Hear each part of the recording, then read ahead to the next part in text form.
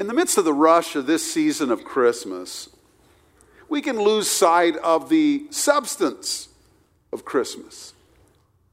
You know the pace of life. No sooner have we dried off the cooking pans from Thanksgiving, and it seems that the next task is to take out the trash from the Christmas gathering up the wrapping paper that we have and get it out to the curb. We're going here and there. Isn't Amy Grant right, and her lyricist who said, what we need is a silent night? Isn't that true? And couldn't we all benefit from that?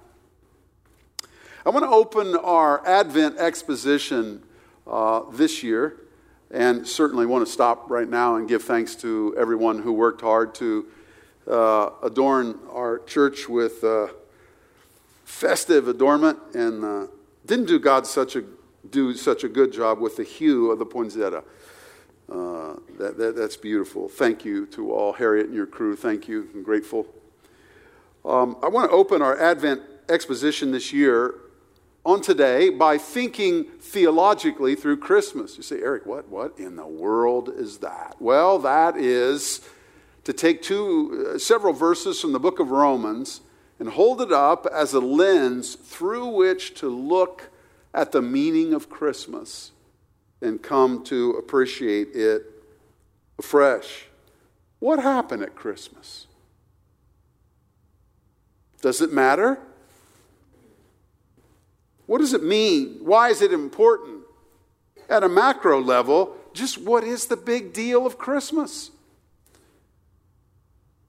What is all the hullabaloo about 2,000 years hence from this incident in Bethlehem? Do we get Christmas at Calvary? There's quite a bit more going on than the nativity scene. And that's what I want to look at with you this morning and invite you to continue through the book of Romans and come to Romans chapter 5 and verse 12. This verse and a few verses later in Romans 5 explain Christmas. And it'll be my privilege to bring you here this morning. Now, while we are going through the book of Romans on Sunday mornings, we are going to come back to this paragraph, Romans 5, 12 through 21, after the first of the year and after Advent's over. But this morning we're going to start into it because it gives such a rich opportunity to think about the glory of Christmas together. Warren Wiersbe has said these verses, Romans 5, 12 to 21, are the very heart of the letter to the Romans. So we must come back and soak here in a more extended way. But by way of introduction, I want to read to you Romans chapter 5 and verse 12 and verses 18 and 19. Now this morning, I want to raise a question and answer it with three answers from the text. The question is this: what about Christmas must we understand? And I want to give three answers to that question, and all three of them go together. They are linked, and they build on each other. And that's our map for a way forward today. Romans 5:12. Therefore, just as sin came into the world through one man, and death through sin, and so death spread to all men because all sinned. Verses 18 and 19. Therefore, as one trespass led to condemnation for all men, so one act of righteousness leads to justification and life for all men. For as by the one man's disobedience the many were made sinners, so by the one man's obedience the many will be made righteous. Hear the word of the Lord. Well, what about Christmas must we understand? Let me give you three answers that build on each other from the text this morning. Number one, Adam ruined the human race, and we were with him in the deed. Come to verse 12 and let's ponder it together. There's a line in which he says, all have sinned. And that line is full of import for our understanding. And it suggests that in Adam's act of disobedience, we were present. We are not only influenced by his one act of disobedience, which has cast such a shadow over all of humanity. We are not only influenced by it, we were with him in it. We participated in it. Now, this is the biblical notion of original sin, passed on through generations. Now, we've already looked at Romans chapter 3. If you look across the page, verses 10 through 18, none is righteous, no, not one. No one understands, no one seeks for God. All have turned aside, together they become worthless. No one does good, not even one. He goes on to describe our plight. Now, by the way, that is either true or it is not true, and the Bible asserts that it is true. That's the awful truth about us, which until we realize it as such, we don't appreciate the glorious truth about Jesus. David said in Psalm 51:5 in that prayer of confession, behold, I was brought forth in iniquity, and in sin did my mother conceive me. He was not speaking of an immoral birth. He was speaking of the systemic and pervasive sinfulness of humanity that stems from original sin in the garden. All have sinned. We were with Adam in the garden in that way. Now, this truth taught in the Bible of original sin is obnoxious to some. We have kind of a natural aversion against it. Well, we remember when we were on ball teams, and maybe it was a basketball team, and the coach said, all right, now nobody's allowed to let the ball hit the floor in this drill. If the ball hits the floor in this drill, you're all going to hit the line, and you're going to do line drills. Well, there was always one ne'er-do-well on the team, of course. And we knew as soon as Ralphie got the ball, and if you're Ralphie, no doubt you were totally dissimilar to this guy, but just random name. You know, we knew as soon as Ralphie got the ball, it was going to hit the floor, and boom, the coach was going to say, all right, every one of you get on the line. And there was something deep within all of us that wanted to say, Coach, we didn't drop the ball. He dropped the ball. We don't like this. And rugged individualists in America, we don't like that. So we have an aversion against this notion of original sin taught very clearly in Scripture. We want to think we're not responsible, that it's somebody else's fault. But Romans 5:12 says we all sinned in and with Adam. We were there, and we need to own it. I remember when I was at Dallas Seminary, my first year, I worked as a bellman at Sheraton Inn Mockingbird. And it was a fascinating experience.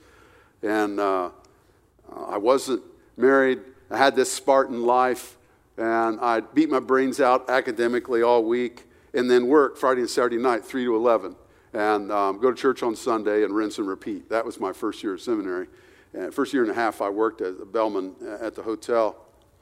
And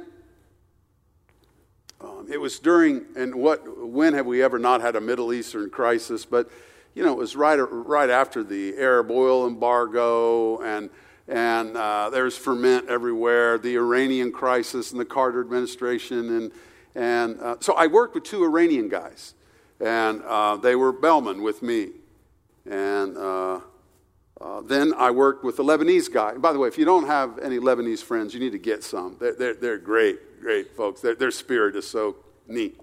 And this guy's name was Melky. And one Friday night, and it was a commuter hotel, so Friday and Saturday night, it kind of would die a little bit.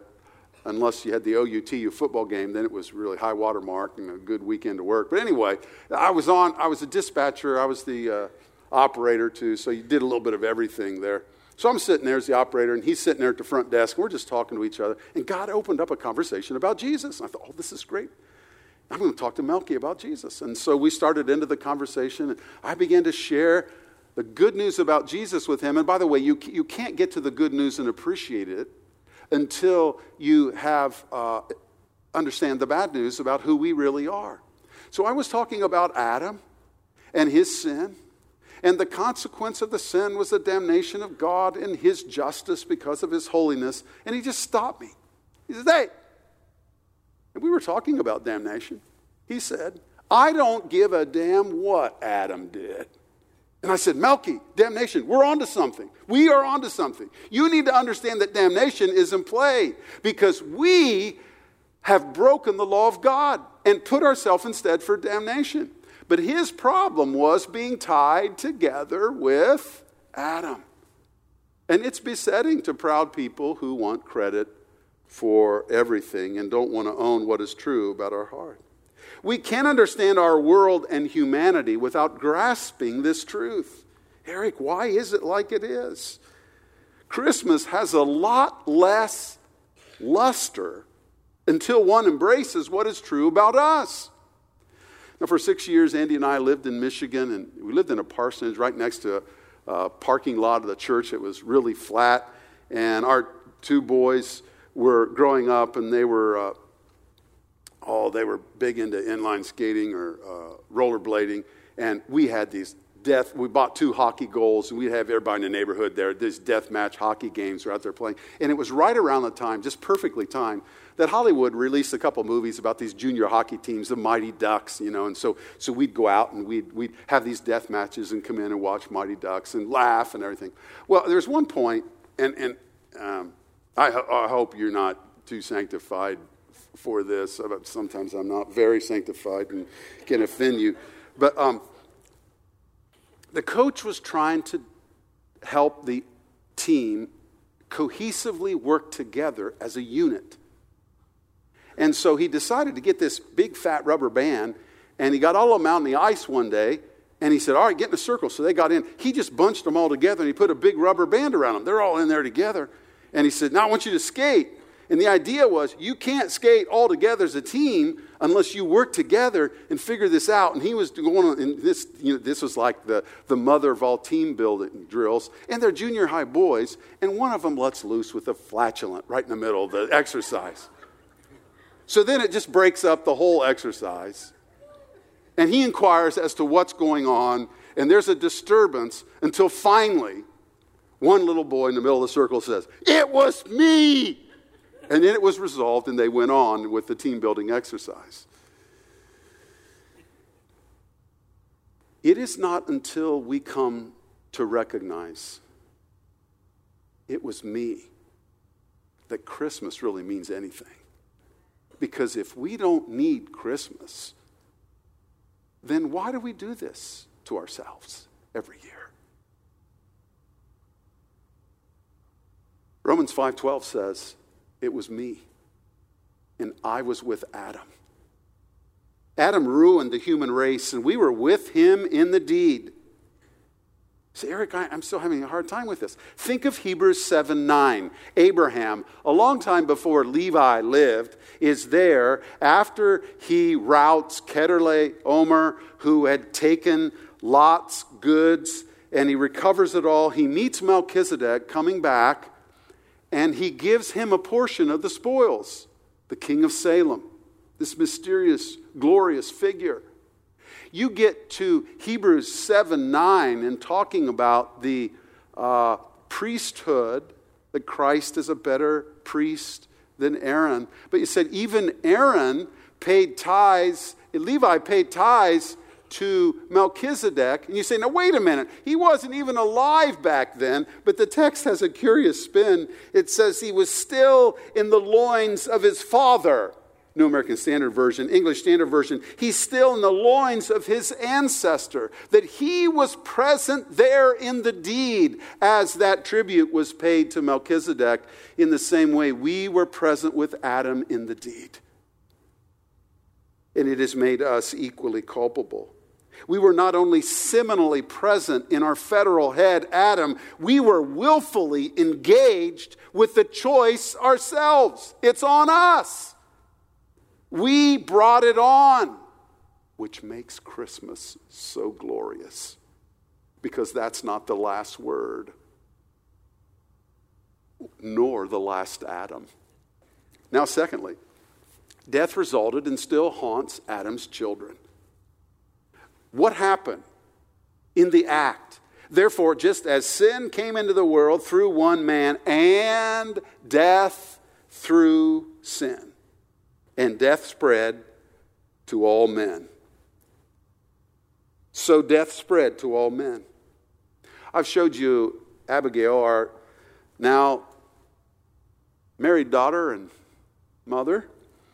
When she was a little girl, in Sunday school one day, they gave her a sheet of paper and said, one of the questions was, what I don't understand about God. She brought it home and handed it to me, and I opened it up. What I don't understand about God. Here was she just wrote a question. Why people die.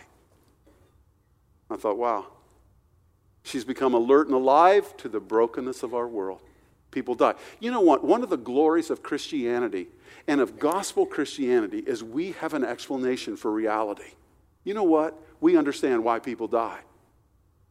Sin entered. The curse came with death.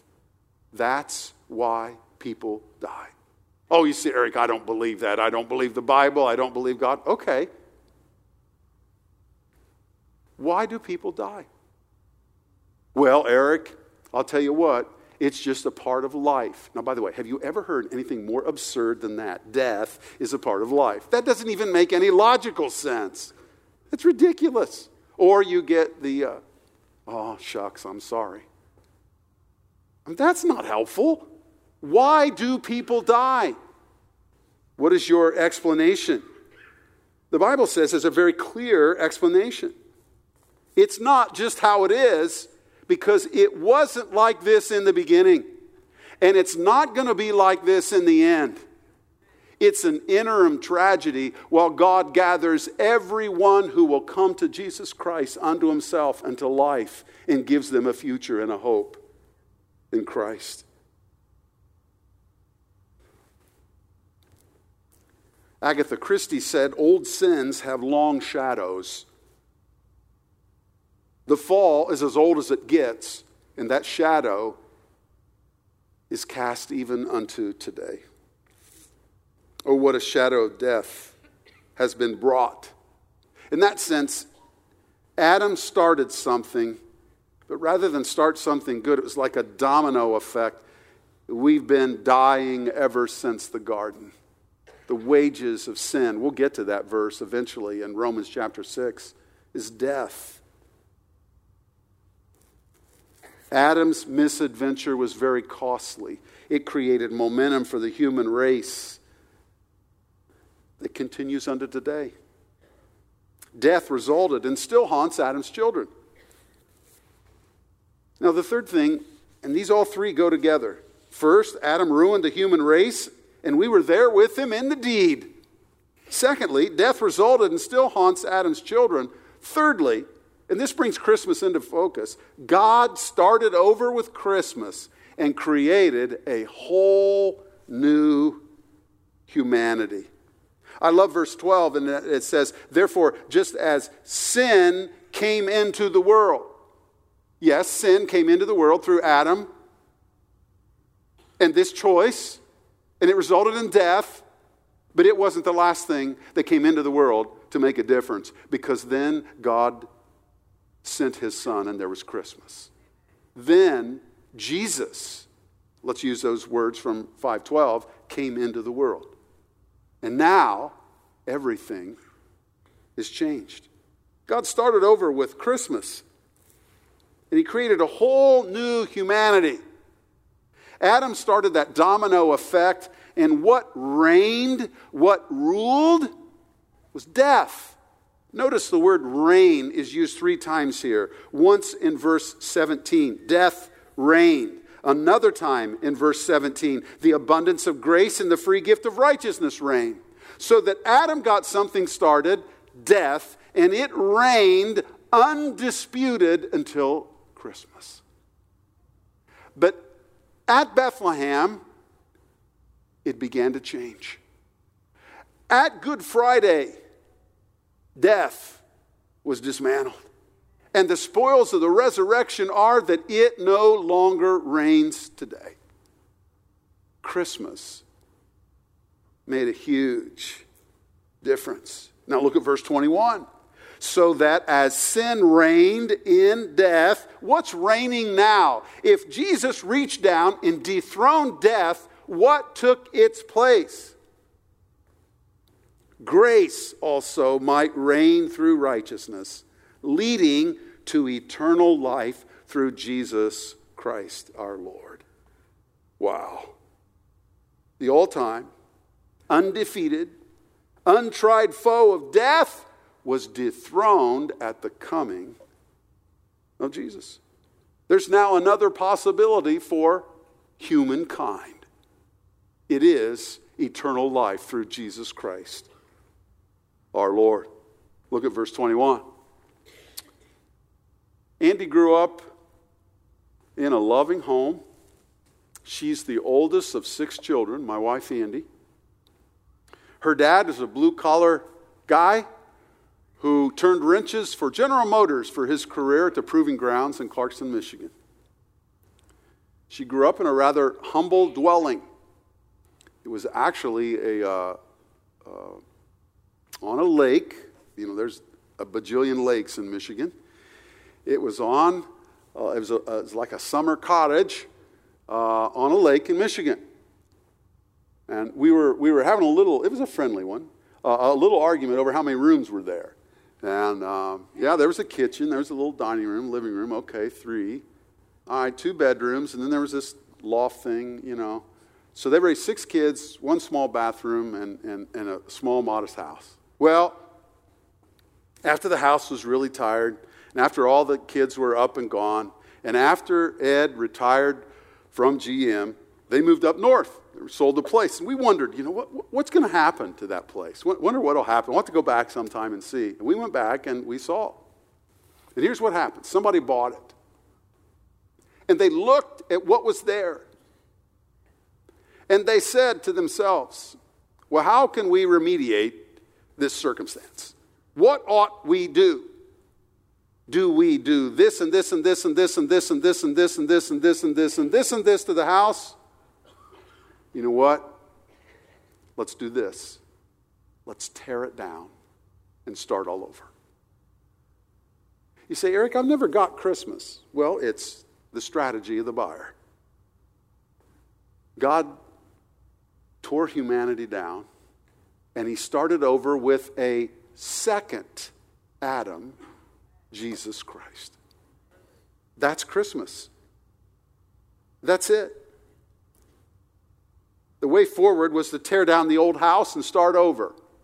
That's just exactly what God did in Jesus Christ. He started all over. Humanity stands in one or the other of 2 iconic lines. The head of one line is Adam. The head of the other line is Jesus Christ. May I stop and ask you this morning, which line are you in? Who are you standing behind? God invites you to receive Jesus Christ as your Savior. God invites you to repent of your sin and turn in faith to Jesus Christ. Here, now, this morning, if you've never done that.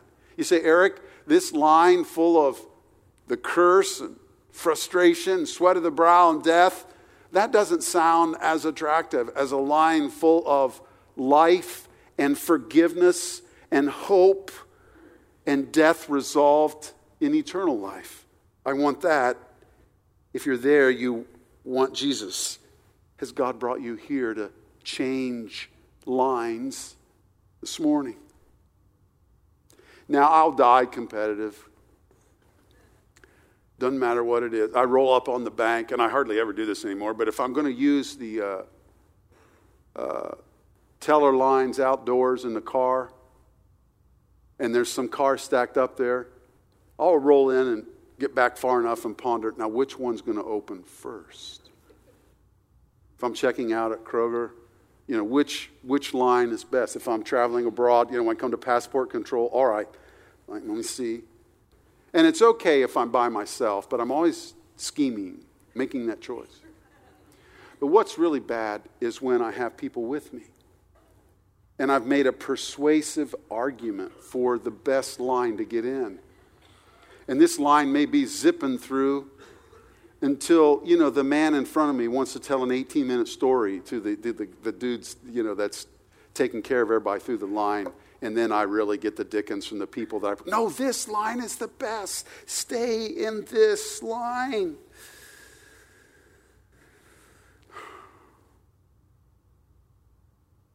I always hate it when I end up in the wrong line, don't you? It doesn't matter.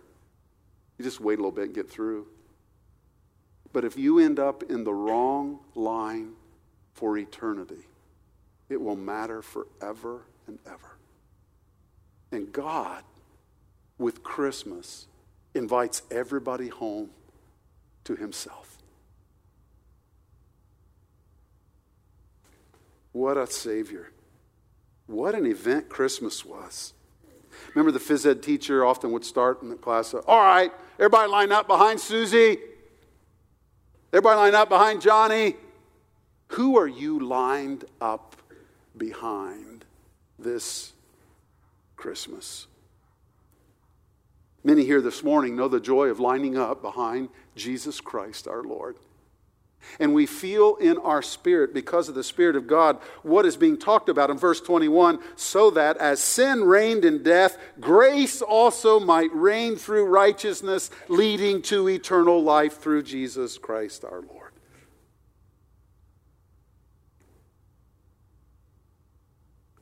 Paul said in 1 Corinthians 15:22, for as in Adam all die, so also in Christ shall all be made alive. Ought there not be a lot of joy in the line behind Jesus? Ought not the most joyful people on earth coming to Advent be the children of God in Christ, who have found in him and his line? God started over with the second Adam, a whole new redeemed humanity. And by the grace of God, we've been found in that line. And so of all people to have joy, of all people to enjoy life, of all people to soldier through suffering, ought it not be us?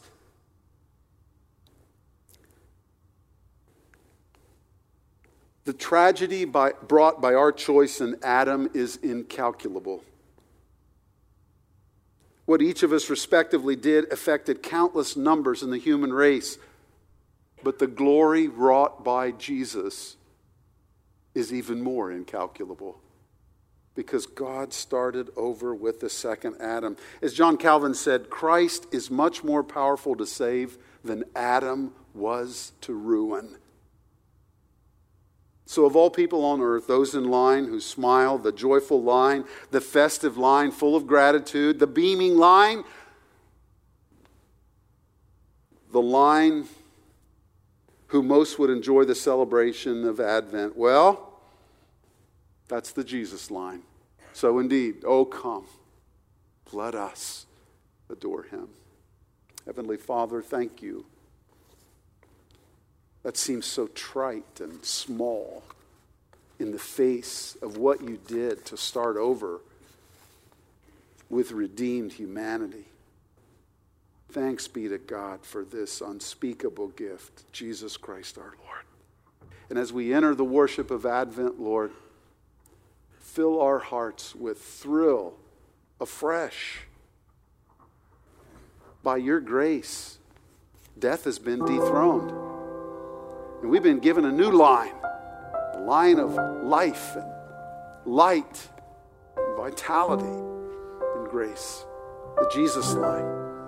We love you. Hear our prayers right now in response to this message. For the tired and the discouraged, they want to talk to you.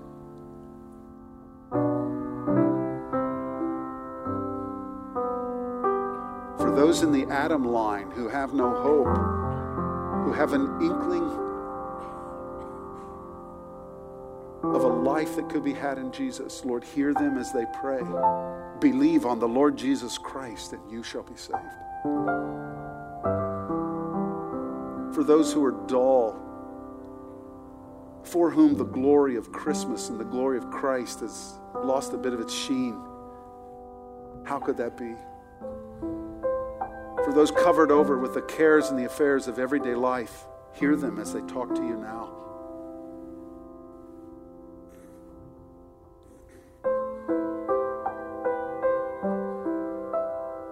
Oh, come, Lord. Come. Let us adore you by your grace. Pray in Jesus' name. Amen.